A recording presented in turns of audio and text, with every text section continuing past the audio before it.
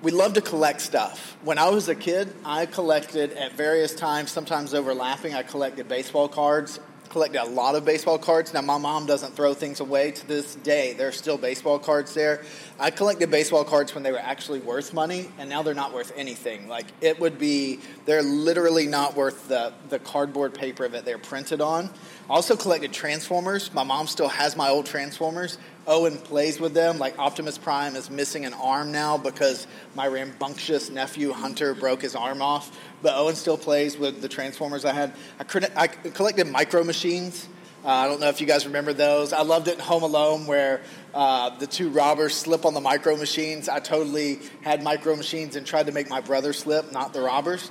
I collected stamps. My granddad collected stamps when he was younger, and so he gave me his stamp collection, and I collected them for a while in the late 80s. I collected posters at one point. I remember we're doing this Images Everything series. I remember having a poster of Andre Agassi doing a commercial for Canon. Do you guys remember that? The Images Everything campaign. I had that poster. I also had the pink high tops, but I was not allowed to grow the mullet that Andre Agassi had in the late 80s. I collected cassettes. I would go to, I guess you called them record stores at that point, but they all sold cassettes, and I remember just buying singles, so it was like one song on one side and then another song on the other side. And then when CDs started coming out and becoming popular, it wrecked me because I just had all these little plastic cassettes that were no longer worth anything anymore. My mom actually still has the cassette player stereo that I had in the early 90s. Now, my collections weren't as odd as some of the ones I looked up this week. I just sort of Googled odd collections. There's a lady named Jackie Miley who has 7,106 teddy bears, and she has the largest collection of unique teddy bears on the earth.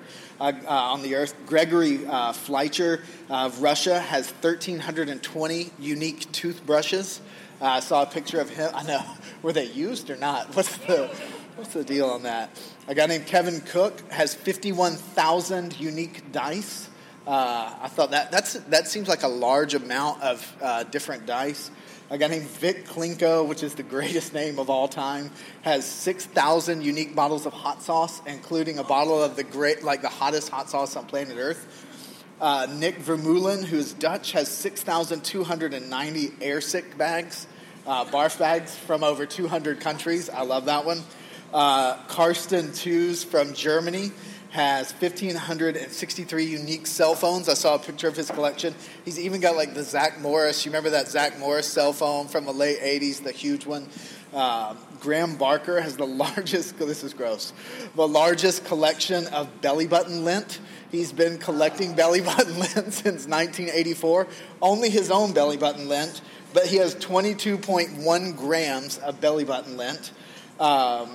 I did read about a group that has 30,000 toenail clippings that they're using for medical research. I don't want to know what they're researching, but they do. And then if it makes you feel gross and dirty, you can reach out to Carol Vaughan of Great Britain, who has 5,000 bars of soap, and you'll be all good. Man, we love to collect stuff. I don't know what you collect. I don't know what your thing is. I venture to say that most of us collect something. And for some of us, it's just a hobby. And for some of us, it becomes something more than just a hobby. It begins to take on this life where it begins to own us. And there's two things I want us to see today. Scott, if you go to the first slide for me in the message slides. A good thing is a good thing if it remains a good thing. A good thing in our hearts is a good thing if it just remains that. Oh, that's a thing, and it's good, and it's not bad, and it's just good. Now, here becomes the trick for our hearts, and we'll see this today in Romans. This is probably the biggest idea of what we're going to talk about as we talk through this idea of images, everything. If you'll go to the next one. A good thing becomes a bad thing if it becomes an ultimate thing. A good thing becomes a bad thing if it becomes an ultimate thing. When that thing becomes the thing that gives us meaning in life, then it's ceased to be something good. And our hearts do this. Our hearts tend to bend this way very naturally. And so the biblical word for that, when a good thing becomes an ultimate thing, is an idol, or the Bible a lot of times actually calls it an image, and they become things we collect or the things we rearrange our lives for because we love, desire, treasure, enjoy them more than God. When I was in college, I was just talking with Amy about when I was in college at University of Georgia, and tailgating was a big deal when I was in college in the late 90s. I went back for the first time in like 2013, and it had become something else, akin to a religious environment, this tailgating. Like, people had these trailers with cutouts into their trailers so they could put their large screen TVs, and then they would just have it was incredible what a religion tailgating had become. It shocked me. It had become this ultimate thing for people, what your trailer had in it and the quality of your coolers and grills and televisions said something about who you were. Tailgating had become this ultimate thing. And we do that. That's what we do. Let me read to you a couple of, let's read Romans chapter 1. Let's read verses 18 through 23. Here we go. Now the wrath of God is being revealed from heaven against all ungodliness and unrighteousness of people, or of men, who by their unrighteousness suppress the truth. Now that's Paul kind of starts with the end here, all right? He's starting with God is pouring out his wrath on people because they're unrighteous and ungodly. Now he's going to begin to walk it back and tell us why. Look at verse 19. For what can be known about God is plain to them because God has shown it to them. For his invisible attributes, namely his eternal power and divine nature, have been clearly perceived ever since the creation of the world and the things that have been made.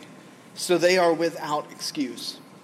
For although they knew God, they didn't honor him as God or give thanks to him, but they became futile in their thinking, and their foolish hearts became darkened. Claiming to be wise, they became fools, and exchanged the glory of the immortal God for images resembling mortal man, and birds, and animals, and creeping things. So people inherently, and this isn't set in any one time or place, this is kind of universal. Paul is talking about universal from the Garden of Eden to the end of time. This is what people do. We tend to forget God. We can see him in creation, but we forget him. And so the verse starts talking about the wrath of God. Now, this idea of wrath is super controversial in our day and age. We don't like thinking about God's wrath. And if you want to have a coffee discussion about God's wrath at some point, I would be glad to, because I'm going to give you a working definition of wrath really quickly, and it's not going to be culturally popular. God's wrath, which does exist, is his just and loving response to sin. God's wrath is his just, meaning he is justified in feeling wrath toward the brokenness in our lives and on our planet, is just and loving. And this is the controversial part. God's wrath is actually his love in action on some level in response to sin. Why would we say that? I'm not going to dive real deep into it. Again, I would love to talk. You can email me. I would love to talk about this. Text, would love to talk about it. But if I see my kids playing in the middle of Bunker Hill Street while cars are coming down the street, and I don't yell at them and do whatever I have to do to get them out of the street, then I do not love them. And so I may yell, I may push, I may do whatever has to happen to get them out of the road. And to do anything less than that is less than loving. And so God, in his wrath, becomes this execution of his justice that has to happen in love, because he would not be loving if he let us collectively destroy ourselves as a species. That would not be loving.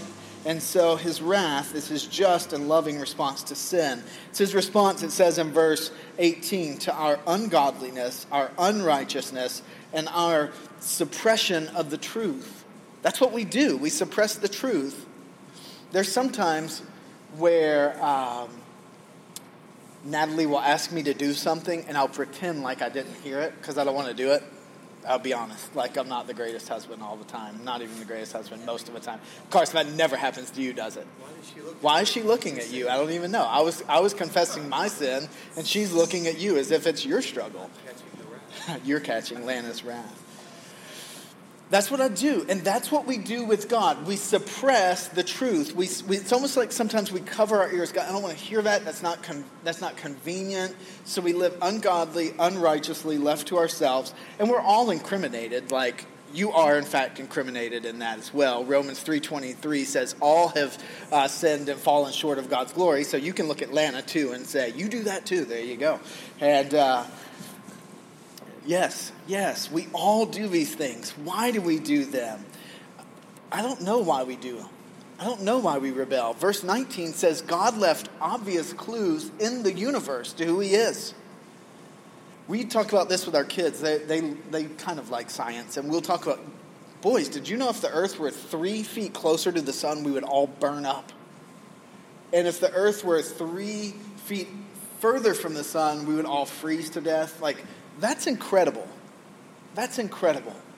And we can look at creation both scientifically and see God, and we can look at creation like as if it were this masterpiece painting and see God at work. We can see God both ways. We can look at our consciences and see God. There's something in us universally that seems to know there's a right and wrong. This seems to be true across all places and all times. There are just some things that universally we all know are wrong. Whether we live in the jungle in the Amazon, or we live in America, or we live in a Middle Eastern country, we know that abusing children universally is wrong. There's something in us that just tells us that is wrong. We know that genocide is wrong. We know that murdering people is wrong. Now, we may suppress it, but we know deep down there are universal truths that we know are wrong. And God left these clues externally and internally, verse 19 says, in the universe. It says, God made it plain to us that he exists. And verse 20 then goes on and says that his power and his divinity are seen in creation's complexity and in its vastness and in its detail, and it's in our consciences. Let me read you part of a devotion that, this is a book called New Morning Mercies by Paul David Tripp. A couple of you own this. I love this. He says on May 12th, he says, the radical truth of the existence of God isn't just preached to us on Sunday. It's preached every day through the beauty of the sunset, the power of the storm, the inexhaustible wings of the hummingbird, the hugeness of the mountain, the whisper of the breeze, the smell of the sizzling steak, the beauty of the petal of a rose, and so on. The power and clarity of creation's message leaves no human being with an excuse. You have to work to deny God's existence because it's so readily visible everywhere you look. God did this because he's a God of grace. I swear, when I get to heaven, if heaven smells like anything other than a baby's temple, I'm going to be highly disappointed. A baby's temple is what heaven ought to smell. It's the greatest smell in the universe to me. Like, there's nothing better than the smell of a baby's little scalp. And God, those are little clues that God has written into the universe to remind us that he is God and he's loving and he's powerful. But the problem becomes verse 21. We see it and we don't turn, we don't honor, we don't thank God. And in that moment, the Bible says we become futile, we become foolish, and we become dark-hearted. Our hearts, it says, grow darker when we see God and we push away. Whether it's as a Christian or not, our hearts become a little darker when we do that. And so in verse 22 and 23, it says, they started worshiping created stuff. They began to worship birds and reptiles and animals, and they began to worship people over the Creator. These are idols. When good things become ultimate things, they become bad things. Or another way to say it is when we begin to worship the created over the Creator, we have a huge problem as human beings who are made to worship the Creator. So I think I have a slide of this. If you'll go to the next one for me, Scott. Here's an idol. This is a definition of an idol. An idol is anything that we love, desire, treasure, or enjoy more than we love, desire, treasure, or enjoy God. Whatever we love, desire, treasure, and enjoy ultimately becomes an idol. Now, I don't know about you. I'll be honest. I have a lot of those.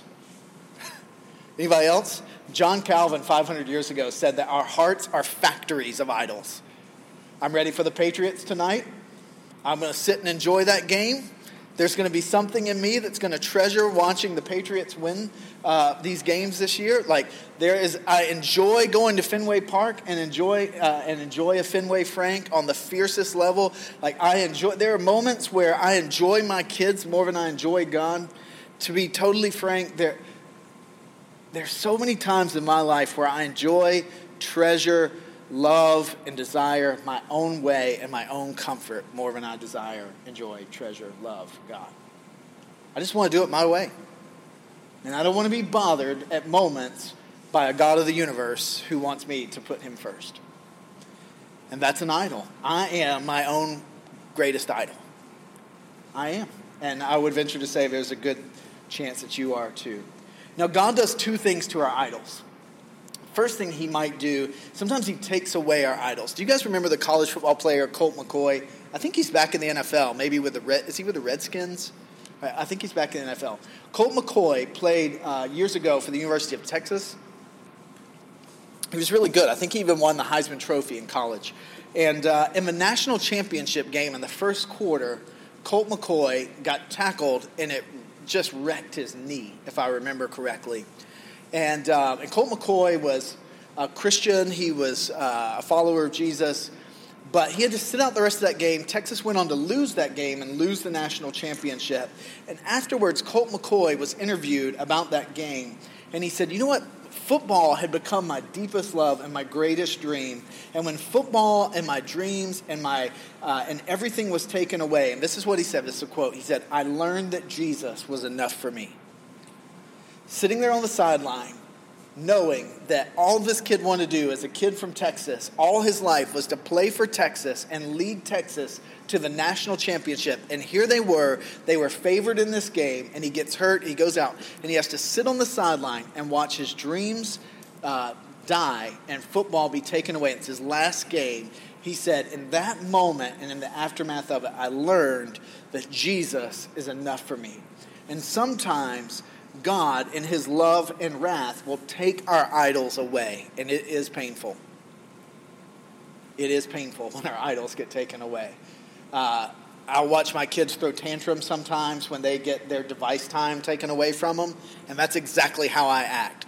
Do Sky and Michaela throw a tantrum ever when you have to take something away from them, Miss Rochelle? You know, every day. Amen, that's right. Man, my heart does that too. When God begins to rip my idols away, I can panic and scream and have a tantrum, right? Because they mean so much. The second thing that God will do, however, in wrath and love, is he lets us keep our idols.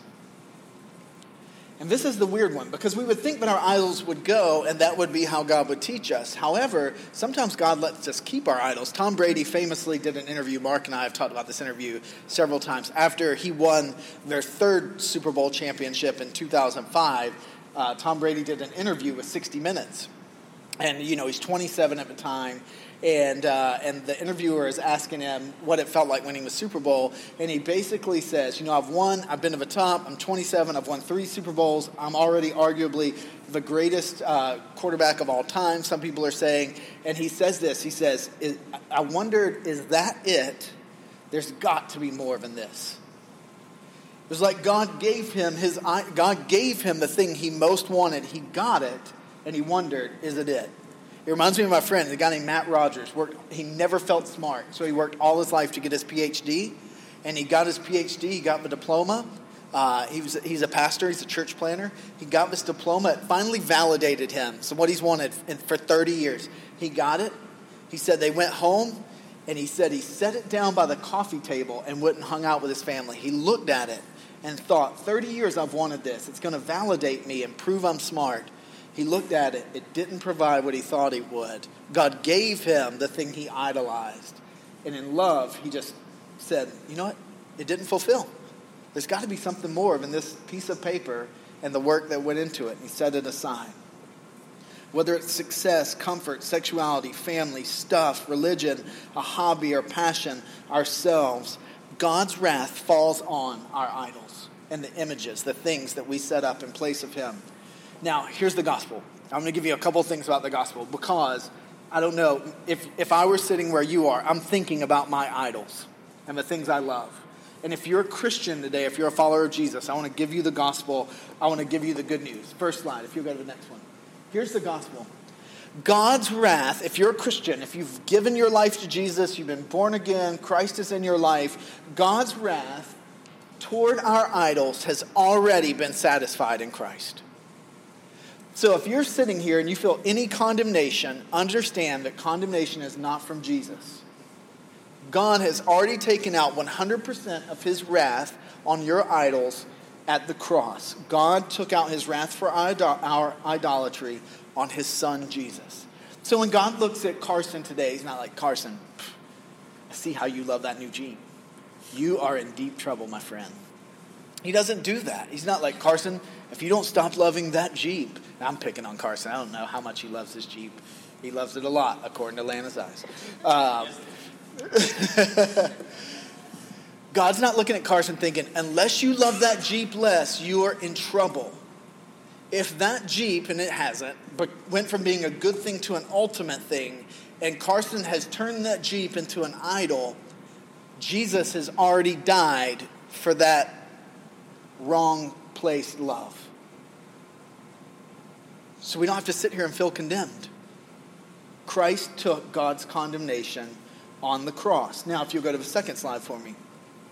So God's wrath is fully satisfied in the crucifixion of the sinless Jesus. So here's the next thing. We are no longer idolaters. We're no longer idolaters. So many times as a follower of Jesus, I've defined myself as something I'm not anymore. I'm not a liar. I'm not an idolater. I'm not this. I'm not that. But we call ourselves that. If you're a follower of Jesus, you are first a child of God. And that is not who you are anymore. Jesus died to pay for all the times we loved, desired, treasured, and enjoyed the created over the Creator. So we are not idolaters anymore. We exchanged all those images for Jesus.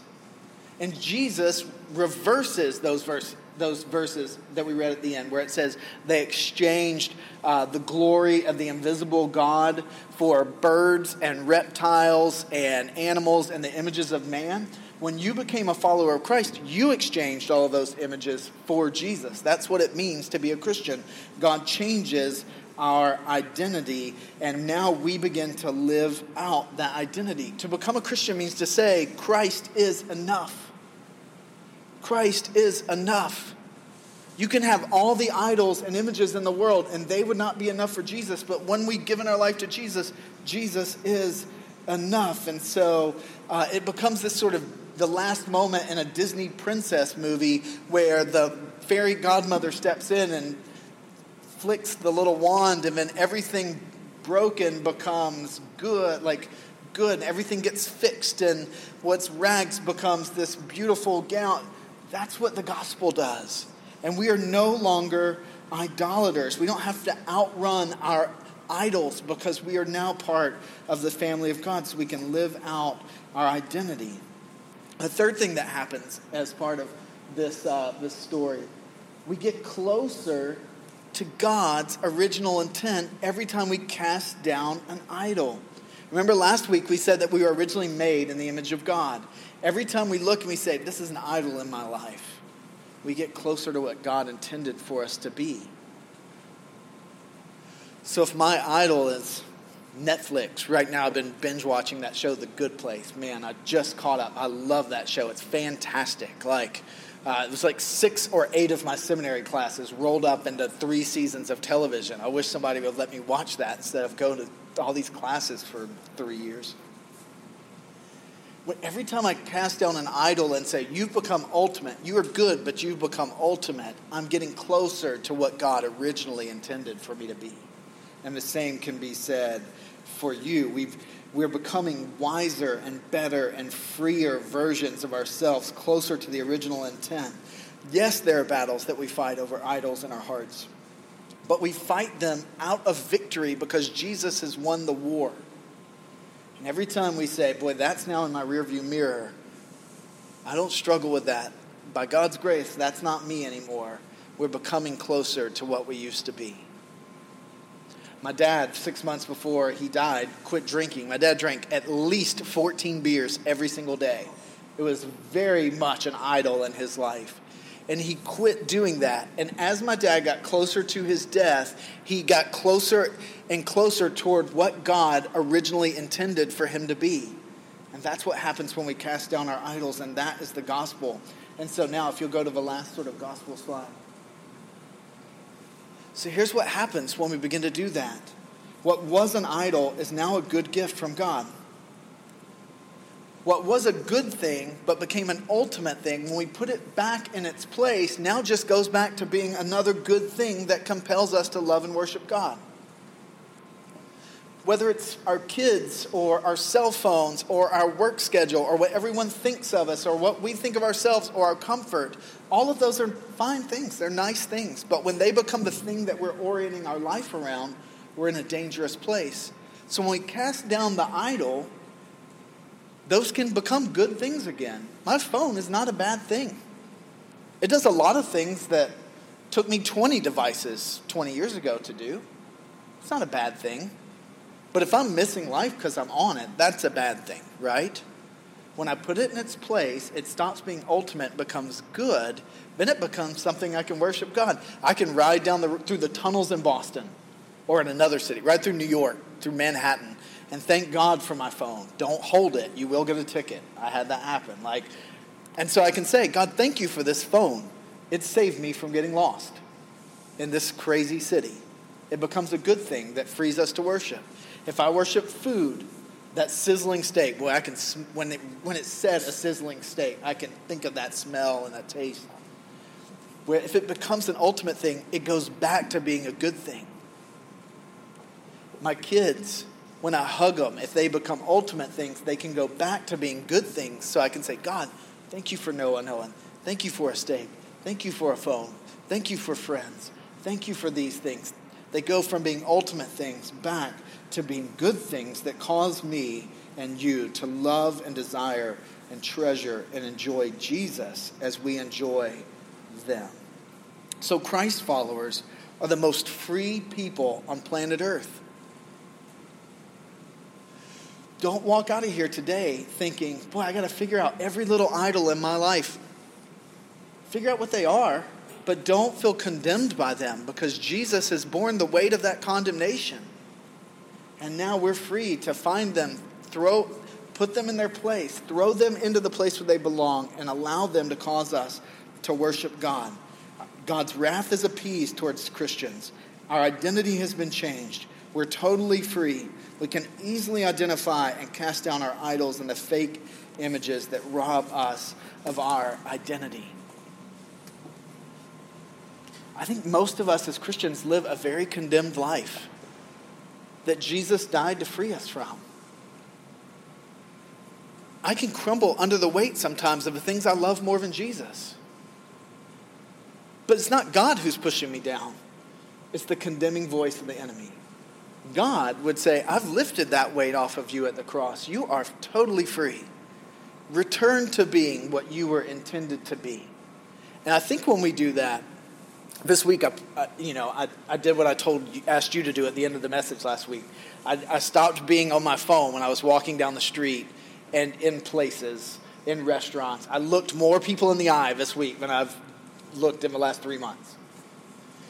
And I saw a lot of people under the weight of a heavy load of life, and people who can't look you in the eye, and people who are crumbling under the weight of their idolatry and the images and the things that they've held up and the expectations that they have for their lives. And in Christ, we're free to just look around and be like, that's not God's ultimate end game. And that made for a good week. People who follow Jesus are the most free people in the city of Boston. The most free people. Let me pray for us.